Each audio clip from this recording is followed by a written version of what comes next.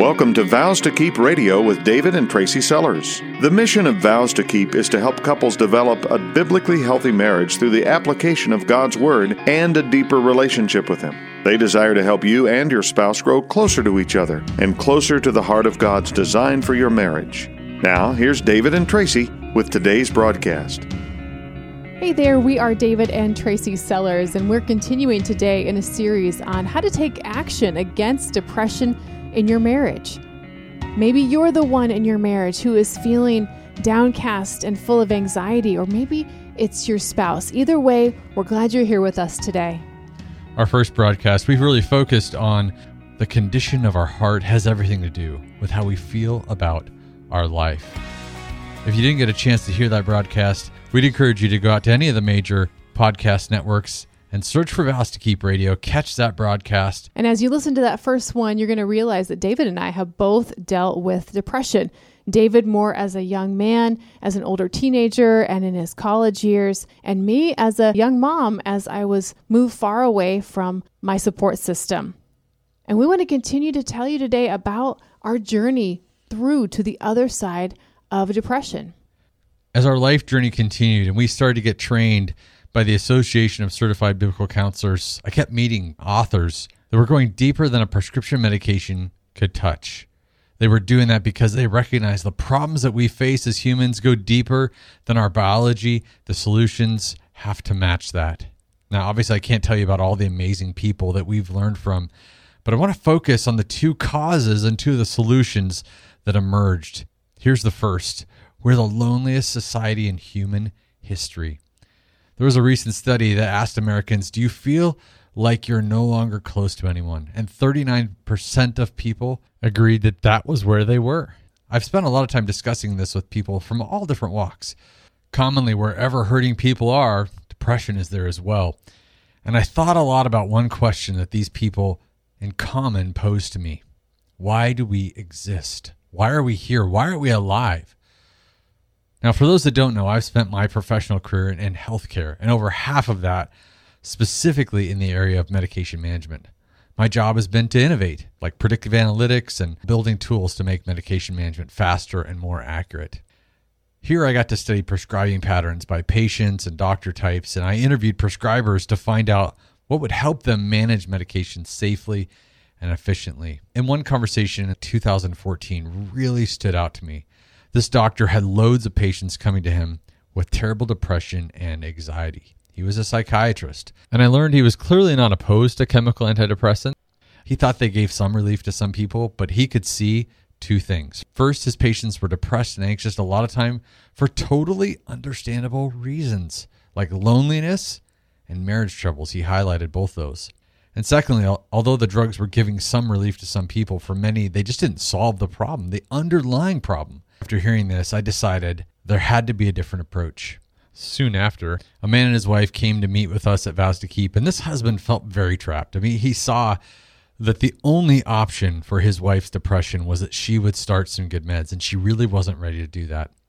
He explained that his wife had been shut away in their home with their young children, and this crippling depression and anxiety had been overwhelming her ever since that phase of their life really started several years before. But it wasn't just her that was depressed. Now, he was too manly to say this, but his resulting anger was so real that by clinical standards of most of the doctors today, he probably would have been diagnosed as depressed as well. When he came the third or fourth time, I told him, listen, I'm going to ask you to come to a local restaurant once a week. We're going to meet on Saturday mornings with a group of other guys that are also a little bit disheartened and concerned as husbands.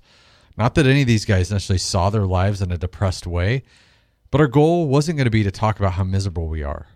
We're going to read God's word. We're going to figure out meaningful action steps that God is calling you to do within your marriage and your home. The first time that this group met with this new fella, it was overwhelming for him. He was quiet. But when we read from the book of James in God's word, the group started talking, and they were like, man, how does this apply to our lives? How can we be doers of God's word toward our wives? They started to get their fingers in the Bible. They started to learn the tensions of being a husband and a dad and the seasons that we go through in both of those things. They started to form a group. They started to form a community.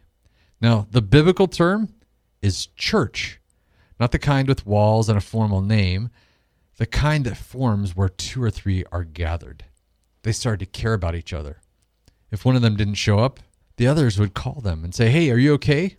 They were working to help drive accountability day after day. Now, in Christian circles, this approach is called being in a small group. But in clinical terms, this is called social prescribing. And social prescribing is a concept that you generally hear about in the medical communities, like in Europe, as if it's something new. And when you talk to people in the clinical world, they would cite growing evidence suggesting that it can actually produce real and meaningful declines in depression and anxiety. Let's go to Hebrews 10:23 that says, "Let us hold unswervingly to the hope that we professed, for he who promised is faithful. And let us consider how we may spur one another on towards love and good deeds, not giving up meeting together as some are in the habit of doing, but encouraging one another, and all the more as you see the day approaching." And one day I remember sitting in the restaurant that these husbands and I were meeting in, thinking so often when women or men feel down in this culture, what do we say to them? We say, you just need to be you. You need to be your best self. You need to take to be happy. It doesn't come from giving. And I've realized that actually what we should be saying to people is, don't be yourself. Be us. Be we. Be part of God's body. The solution to these problems doesn't lie in drawing more and more inward as an isolated individual. That's partly what gets us into this crisis. That is Satan's game. Jesus lays it out for us in Luke 6:38. "Give, and it will be given to you. A good measure, pressed down, shaken together, and running over will be poured into your lap." Satan hates that truth, doesn't he? We see that. He wants us to be isolated. Jesus says, but with the measure you use, it'll be measured back to you. He's basically calling us to love like he loved. The answer comes in reconnecting with someone bigger than you, Jesus. The answer comes in having accountability with others who desire to serve him as Lord and Savior as well as you. And that really connects to one of the other great causes of depression and anxiety that I want to talk to you about. Everyone knows that junk food has taken over our diets and made us physically feel terrible. And I don't say this with any sense of superiority. This group of guys that I'm talking about that meets over breakfast, I'm on a strict oatmeal ration because for years I ate for 2 people. And I'm talking about eating things that were full of fat and sugar and grease. Tracy and I in the last 3 months have collectively lost 45 pounds, and I have like 30 more to go. And that sounds pretty good until you realize all the bad things that I did to get there. But just like junk food has taken over our diets and made us physically sick, a kind of junk values have taken over our minds and made us mentally sick. For thousands of years, God's word has pointed out that if you think life is about money and status or showing off, you're going to feel this constant shortcoming. It's going to leave you wanting more because it doesn't satisfy. But weirdly, hardly anyone has scientifically investigated this. Maybe because as a society, it's very uncool to call someone else's values, quote unquote, junk. It's very uncool to suggest that there is but one truth. It's unpopular to say we might actually be in control of our own unhappiness. It's far more popular to suggest that by taking a pill, you can solve your depression. In fact, if you could take a pill for weight loss, everyone would do that too. And they're out there, but are they effective? The most basic of junk values started covertly when advertising became a thing. The marketing message, since we made it easy to hawk things on TV in the 1950s, was selfish materialism. The more you believe you can buy and display your way out of sadness and into a good life, the more likely you are to become depressed and anxious. And now with social media as a society, we have become even more driven by these beliefs.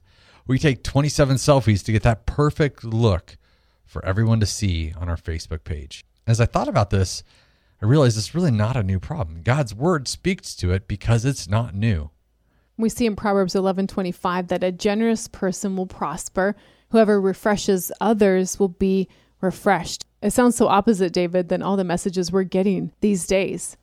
2 Corinthians 9:7 adds to that. Each of you should give what you've decided in your heart to give, not reluctantly or under compulsion, because God loves a cheerful giver. And we are happier as a cheerful giver. I bet you've experienced that in your own life. I know I have. And 2 Corinthians 9:11 says, "You'll be enriched in every way so that you can be generous on every occasion, and through us your generosity will result in thanksgiving to God." I hope you hear a recurring theme here. In 2 Corinthians chapter 8, verse 12, it says, "For if the willingness is there, the gift is acceptable according to what one has, not according to what one doesn't have." That's not what we believe in this day and age. It's like we've all been fed a lie since birth, a lie of junk food for the soul. We've been trained to look for happiness in all the wrong places. And just like Oreos and Cheetos don't meet your nutritional needs and actually makes you feel pretty bad, junk values don't meet your emotional or spiritual needs. God says give of yourself. The world says take for yourself. And these values, they take away from the good life you're in pursuit of. On one hand, I found this really challenging. I could see how often in my own life when I felt down, I tried to remedy it with some kind of grand external solution. Or just try to hide from it sometimes. Yeah. If I looked harder, I could see why that didn't really work well for me. But I also thought, isn't this kind of obvious? Isn't it predictable? If I said to everyone hearing my voice, none of you are going to lie in your deathbed and think about all the shoes you had that you showed off, all the Facebook friends that you really didn't interact with in real life anyhow, all the retweets, none of that's going to matter. You're going to think about the moments of love, of purpose, and of real connection in your life. But when in doubt, we turn to Ecclesiastes in God's Word, and we can see a life on this journey from one point to another. The same kind of materialistic journey that we are on, but super accelerated. We're talking about Solomon, and if we look at his life, boy, we can learn a lot. He articulated his starting point early in the book of Ecclesiastes. He says, "Vanity of vanities, all is vanity." Yes, it definitely is. Indicating the utter futility and meaningless of life as he saw it. He's talking about the worldly life around him. The kind of free world sex the world sells us in advertising today. Yep, Solomon tried that too. In 1 Kings chapter 11, it says, "And he had 700 wives, princesses, and 300 concubines. And his wives turned away his heart from God."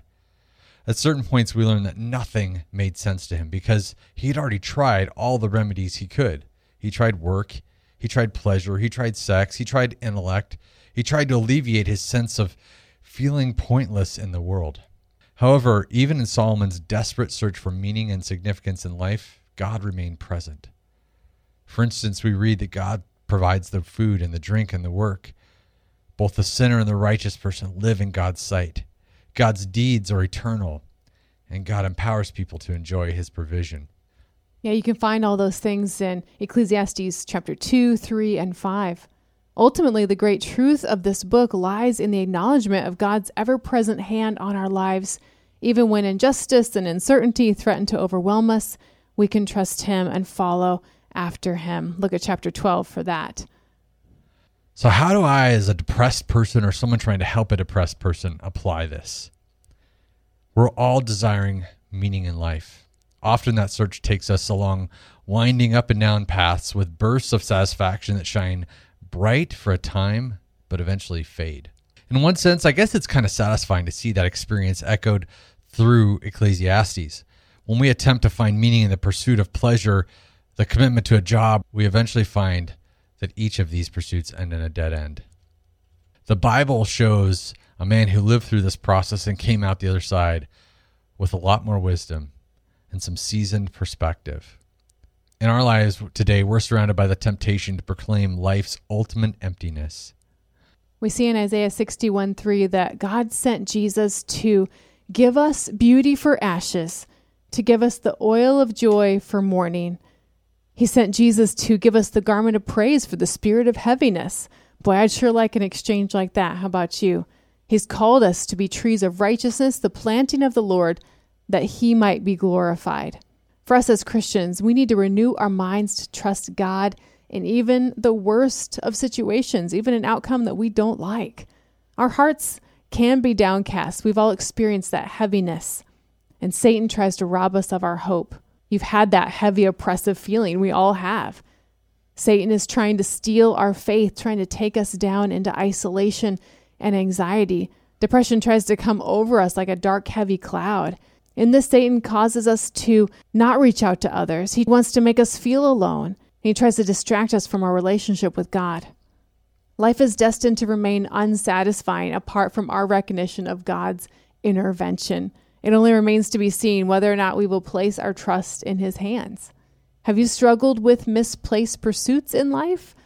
We definitely have. Does your life lack the meaning and purpose you desire? Hear the words of Solomon, that they might encourage you to place your trust solely in God today. At some level, as Christians, I think we probably all know these things. We know them so well that they become cliche, but we just don't live by them. So why would we know something so profound but not live by it? Because we live in a world run by a force that is designed to get us to neglect what is important about life, Jesus. Even the Pharisees proved that this was true. They did all the religious things they thought they should and missed the man who was the point of it all, Jesus. Were they happy? Absolutely not. Again, this is in some ways not a new thing. It's just a concept being refined with more effective tools against us. And Jesus wanted to challenge us as believers to share how our relationship with him can disrupt that lie that society has been giving us since childhood. The same lie that Solomon believed. I'll tell you one more example, and I really want to urge everyone listening to try this with their family, to try this with their friends. With our group of guys coming together for a series of sessions over a period of time, one time I asked them about a moment in their life that they actually found meaning and purpose. For different people, it was different things. For some people, it was serving in their marriage, being a father, teaching their kids new things, playing music in the worship band, maybe writing, helping someone on the side of the road. I'm sure everyone hearing my voice can picture some point in their life where they saw a lot of purpose in what they were doing.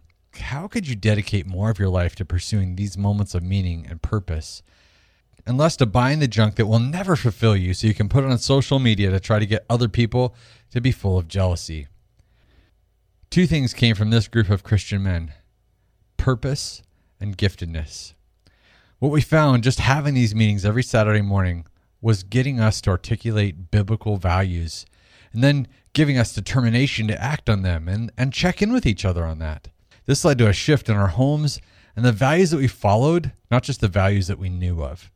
It took these guys away from the crazy maker of Satan's depression-generating, seeking happiness in the wrong places, and instead shifting our focus toward the more meaningful and nourishing values that God gives, which naturally lift us out of depression.